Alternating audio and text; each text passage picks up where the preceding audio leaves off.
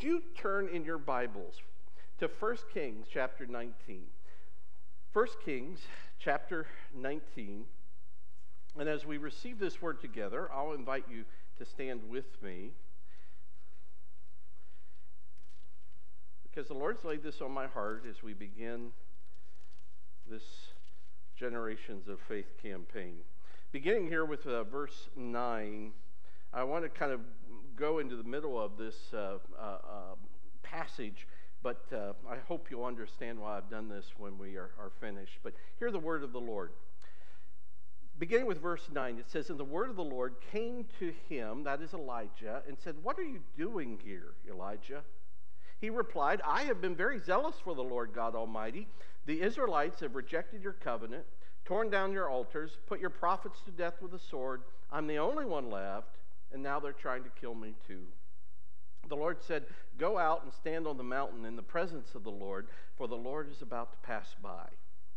Then a great and powerful wind tore the mountains apart and shattered the rocks before the Lord, but the Lord was not in the wind. After the wind there was an earthquake, but the Lord was not in the earthquake. After the earthquake came a fire, but the Lord was not in the fire. And after the fire came a gentle whisper. When Elijah heard it, he pulled his cloak over his face and went out and stood at the mouth of the cave. And then a voice said to him, 'What are you doing here, Elijah?' He replied, 'I've been very zealous for the Lord God Almighty. The Israelites have rejected your covenant, torn down your altars, put your prophets to death, and the sword. I am the only one left, and now they are trying to kill me too.' The Lord said to him, 'Go back the way you came, and go to the desert of Damascus. When you get there, anoint Hazael, king over Aram. Also anoint Jehu, son of Nimshi, king over Israel. And anoint Elisha, son of Shaphat, from Abel-Maholah, to succeed you as prophet. Jehu will put to death any who escape the sword of Hazael, and Elisha will put to death any who escape the sword of Jehu. Yet I reserve 7,000 in Israel, all those whose knees have not bowed down to Baal, and whose mouths have not kissed him.' So Elijah went from there and found Elisha, son of Shaphat.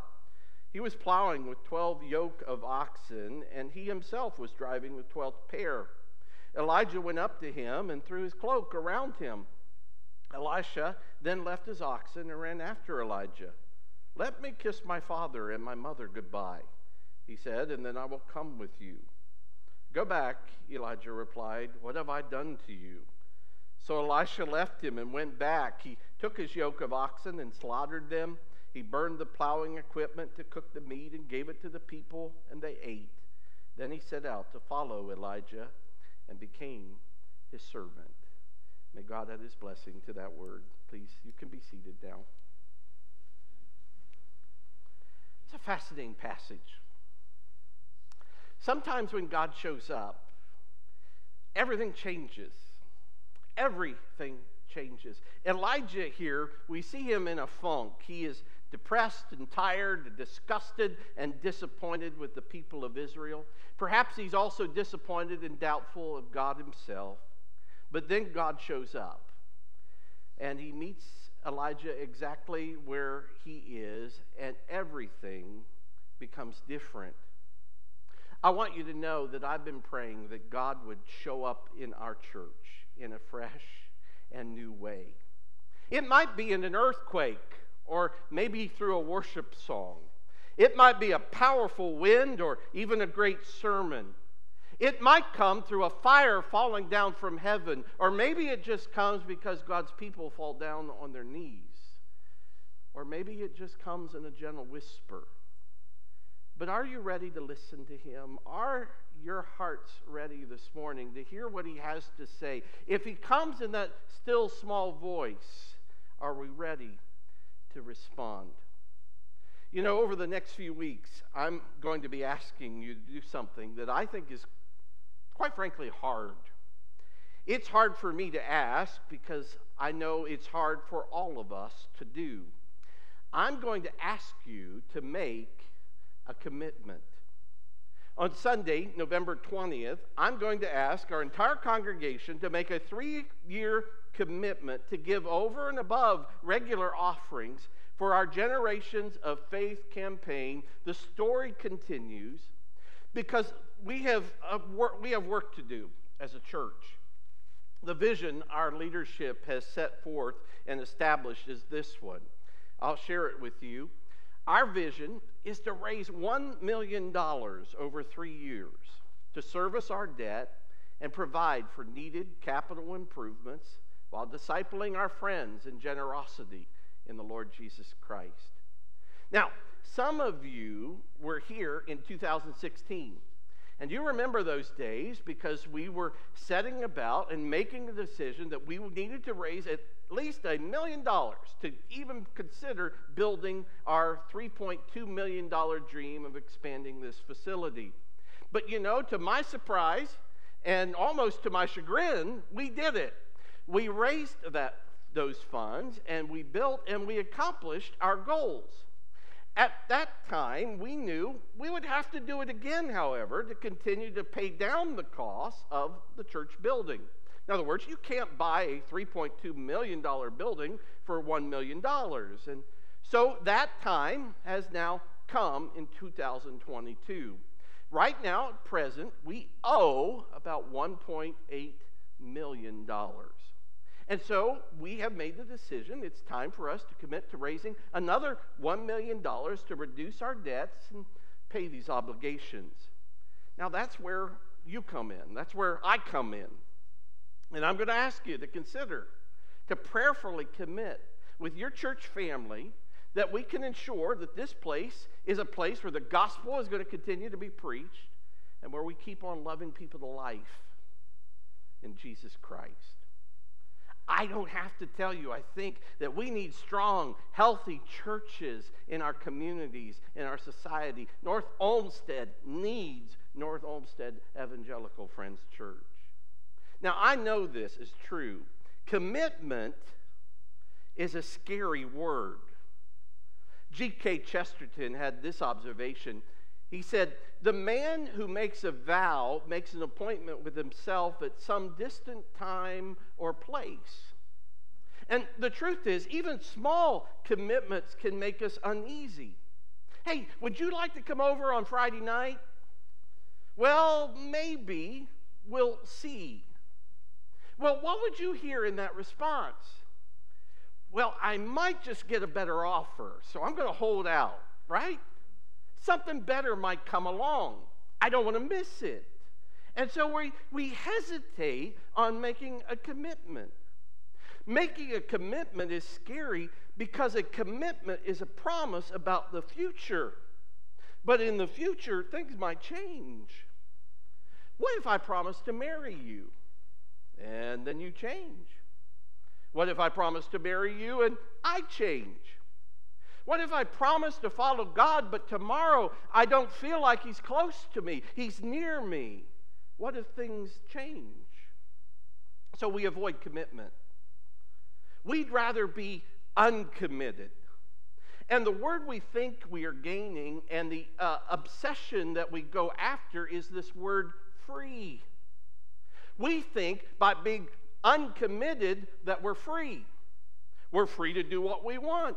When I'm committed, I'm bound. And as long as I'm not committed, then I'm free to do what I want to do and go where I want to go and eat what I want to eat and experience anything that I desire at that moment.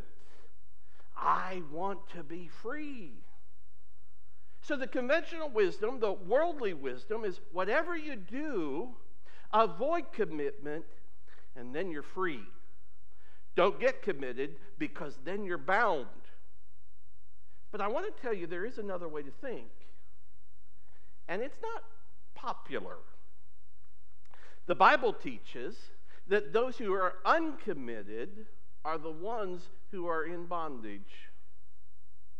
A person who has no commitments becomes a slave to whatever desires come along, to a life of petty sin. And so Jesus put it like this. He said, "If you obey my teaching, you are really my disciples. Then you'll know the truth, and the truth will set you free." He said, "Very truly, I tell you, everyone who sins is a slave to sin." Do you see what Jesus is saying? He says, if you obey me, if you promise to follow me, if you make a commitment to follow me, you will experience freedom and life and truth. But if you are free to do whatever you want, you become a slave to sin. And the reality is you're not free at all. What's amazing to me is if you look at the gospel record, it turns out the sum of our commitments add up to how free we really are. So commitment frees us. It's hard work, but it's nothing to be afraid of. I think marriage is a pretty good example here. I made a commitment to my wife, Mary, some 20-some years ago. I won't go into, I probably couldn't, I can't remember how long ago it was now. But some time ago in a small church in Pennsylvania, I made a commitment, and she made a commitment to me. Now the world calls that, well, that's the old ball and chain. But in reality, I'm freed up. Free to love my wife and her alone and experience her love for me. I'm not concerned about whether something else is going to come along, because that decision has been made. So I can experience fully intimacy and joy and testing and good days and bad days together because of our commitment toward one another. But you know, there's another reason that I should make commitments. I'm created in the image of God. And guess what kind of God we have? He's a commitment-making, promise-keeping kind of God. When we honor our commitments, when we make commitments and we honor our commitments, we are becoming more like God. You realize animals can't make commitments. Your goldfish can't make a commitment. Only human beings can say, I'll meet you next Thursday. I'm going to keep that secret. I'll pay that bill. I'll be your friend. I will pray for you. I will serve on that team with you. I've got your back. You know, your dog can't make that promise. If they could, they would, and they'd die trying, but they can't. Your cat can't make that promise. If they could, they would, and then they'd break it, and they'd laugh in your face because that's the way cats are, right? People who follow God are naturally commitment makers. Not just that, people who follow God, I believe, are often found making what the world looks like. The world looks at us and says, that's an outrageous, silly commitment to make. And yet people who follow God do it with joy. I want us to think about one person this morning. We've already introduced him. And let's think about his story. Elijah has had this encounter with God. And God says, Elijah, I'm not done with you yet. Elijah, I've got work for you to do. And one of the things I want you to do is I want you to find your replacement. So let me just read this passage again in 1 Kings 19. I'll just read verse 19 and 20 for now. The Lord said, down here in verse 19. So Elijah went from there, and he found Elisha, son of Shaphat. He was plowing with 12 yoke of oxen, and he himself was driving the 12th pair. Elijah went up to him and threw his cloak around him. Elisha then left his oxen, ran after Elijah. Let me kiss my father and mother goodbye, he said, and then I will come back with you. Go back, Elijah replied. What have I done to you? Now, I want you to get a sense of the drama of this moment. Elijah is an old man. He's standing in this field. There's plowing going on. He lets 11 pair of oxen go by, and then he walks toward Elisha. He takes off his cloak or his mantle, and he throws this mantle, a symbol of his office of being a prophet, his symbol of God's work, of his life's work, and he throws this on Elisha. And the meaning to both is clear. Elisha, God has a job for you to do. I want you to leave all of this. Now, I want you to gain perspective here, because this does leave out a little bit of detail. I would want to know, if suddenly I was given this decision to make, about what this job would entail. I'd like to know, what is the health plan like? How many weeks of vacation will I get? If Elisha is going to be a prophet, and Elijah already is a prophet, is there kind of a profit sharing plan involved here? Okay, I thought that was pretty good, but we know this about Elisha. We know he's got 12 teams of oxen at work. In that day, Elisha is a person of staggering wealth. He's got options.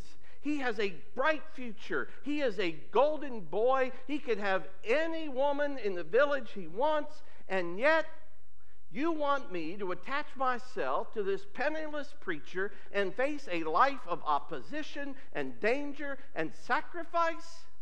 Seriously, Elijah? What's he going to do if something better comes along? Something better has already come along.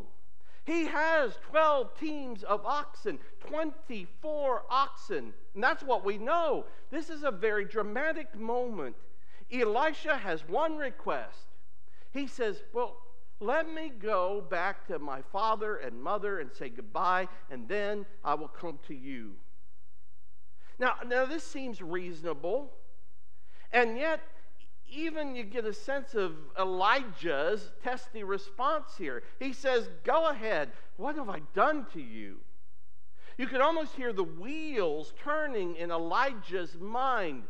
I'm betting when he runs home to mommy, Daddy's going to tell him about the trust fund and the keys to the car and the vacation home. He's going to bail. I'll probably never see the guy again. But Elijah does something very important here. He gives Elisha space. He says, okay, you need to think about this. You need to take time. You need to think what is happening here. I'm not going to manipulate you. I'm not going to pressure you. You must decide. And a good church is going to do that. A good church is not going to force you into a commitment.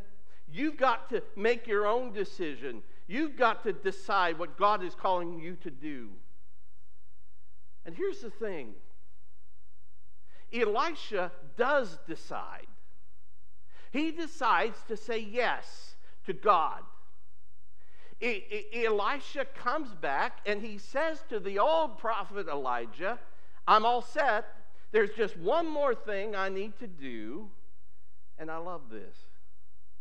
The Bible says he took his yoke of oxen and he slaughtered them. He burned the plowing equipment to cook the meat and gave it to the people, and they ate. Then he set out to follow Elijah and became his servant. Now, do you get the picture there? He's all in. He killed the oxen. The oxen don't like that part of the story, but it's part of what God or what Elisha is doing. The idea here is that he is offering this sacrifice, and it is a picture. It represents that Elisha is offering his entire life, his entire being to God. The sacrifices we make are a picture of something larger. His sacrifice in that moment was a way of saying, God, I'm all yours. And he makes it public. Everyone could see this. And boy, I love this. He turns this sacrifice into a party. He gives the meat to the people. Do you know how much meat you can get off of a side of a beef? Never mind just two whole. One side of beef is huge. His sacrifice, listen, benefited others. So if kissing his parents goodbye and killing his oxen and offering a sacrifice and going public wasn't enough, he does this one other thing that caught my eye. He burns the plow. You know what that means. I used to be a farmer, but no more. There's no going back now. I cannot return to that old life. I burned the plow.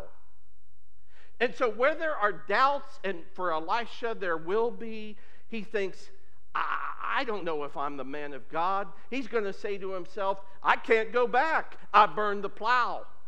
When the king wants to kill him and the Arameans come out to surround him, when a famine is starving him, when Israel rejects him so utterly that he weeps at his failure, the one thing he knows is this: I can't go back. I burned the plow. That way of life is cut off from me now. There is no retreat. God, I'm yours completely.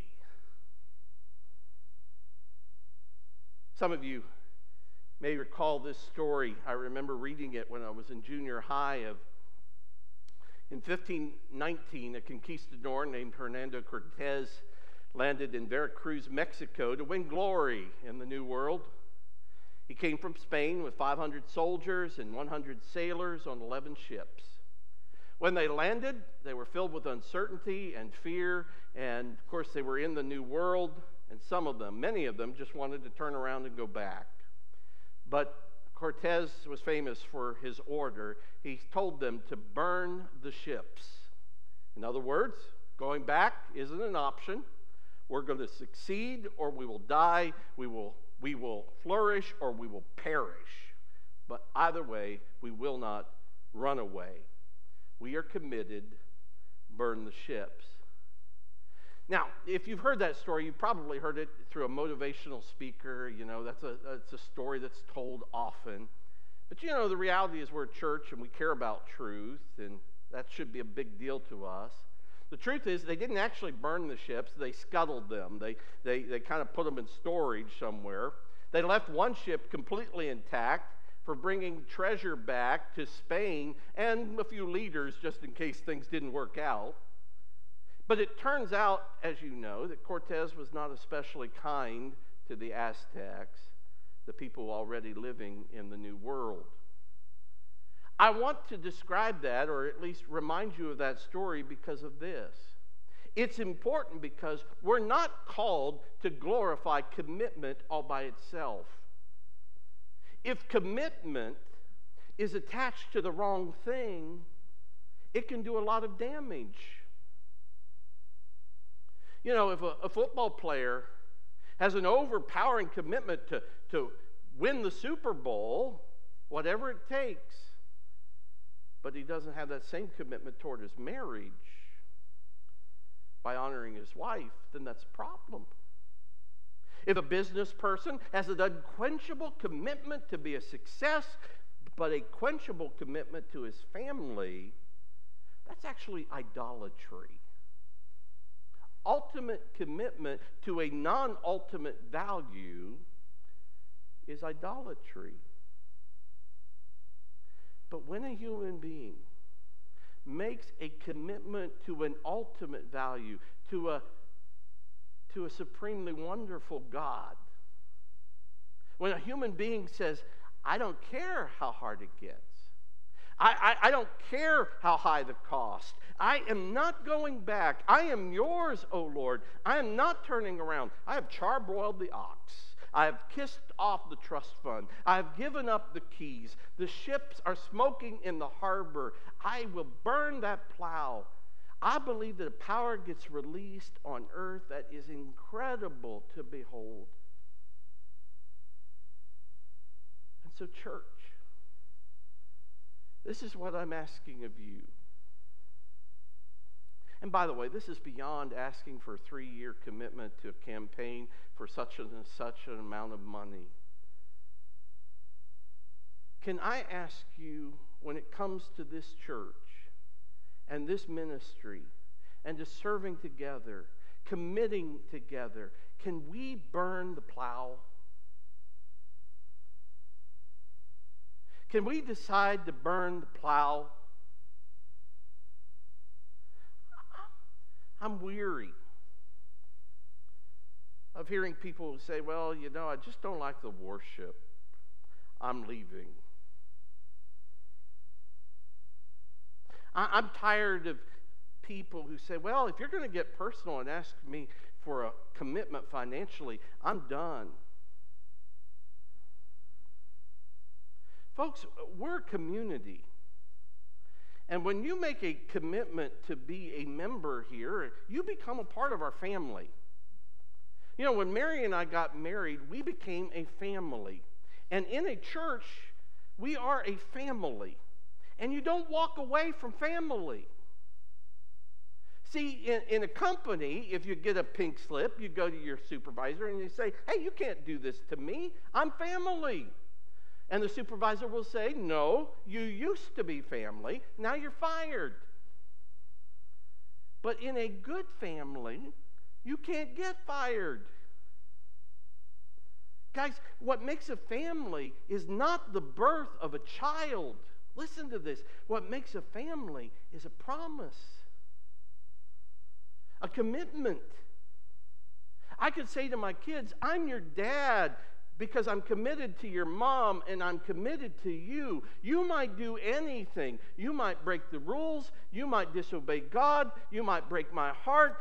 I'll still be your dad. I will never stop loving you. It's a promise that we make toward each other. And the church is supposed to be something like that. That's why, by the way, we care about the next generation. We make a commitment to them to make sure that they are handed the mantle of faith in Jesus Christ, the gospel that never changes. Listen, if you're visiting this morning, or maybe you're watching online, and you're not a follower of Jesus, you're just thinking about faith, you're just testing it out, I hope you will consider this. I hope that you will make a commitment to Jesus because he is the only true path to freedom and life and wholeness. And yes, Jesus wants to be a part, he wants you to be a part of a committed group of people called the church. And no, that's not easy. Families are complicated. But if you are part of our church, if you are a follower of Jesus, I just have to tell you, I pray, I ache that we will be the kind of church that thrills to be called to total and outrageous commitments to Jesus Christ. Are we willing to burn the plow? In Acts 2, you have, if you know your Bibles, Acts 2 is Pentecost. And in Acts 2, Peter preaches his first gospel message after the Holy Spirit falls. And this is his first words. He quotes from the prophet Joel, and he says this: in the last days, God says, I will pour out my spirit on all people. Your sons and daughters will prophesy. Your young men will see visions. Your old men will dream dreams. Boy, there's generations of faith, generations of faithfulness there. He says, even on my servants, both men and women, I will pour out my spirit in those days, and they will prophesy. Elijah took the mantle, that cloak, and he placed it on Elisha, and he became a prophet. But do you see what Peter is saying? God has taken the mantle, he's taken the cloak, and he's placed it on every one of us who believes. And it's time for us to get serious and burn the plow. Burn the plow and follow Jesus. Because Jesus came to earth, nothing better is coming along. And we can make a great commitment to him because he has made such a great commitment to us. Amen? Amen. Will you pray with me?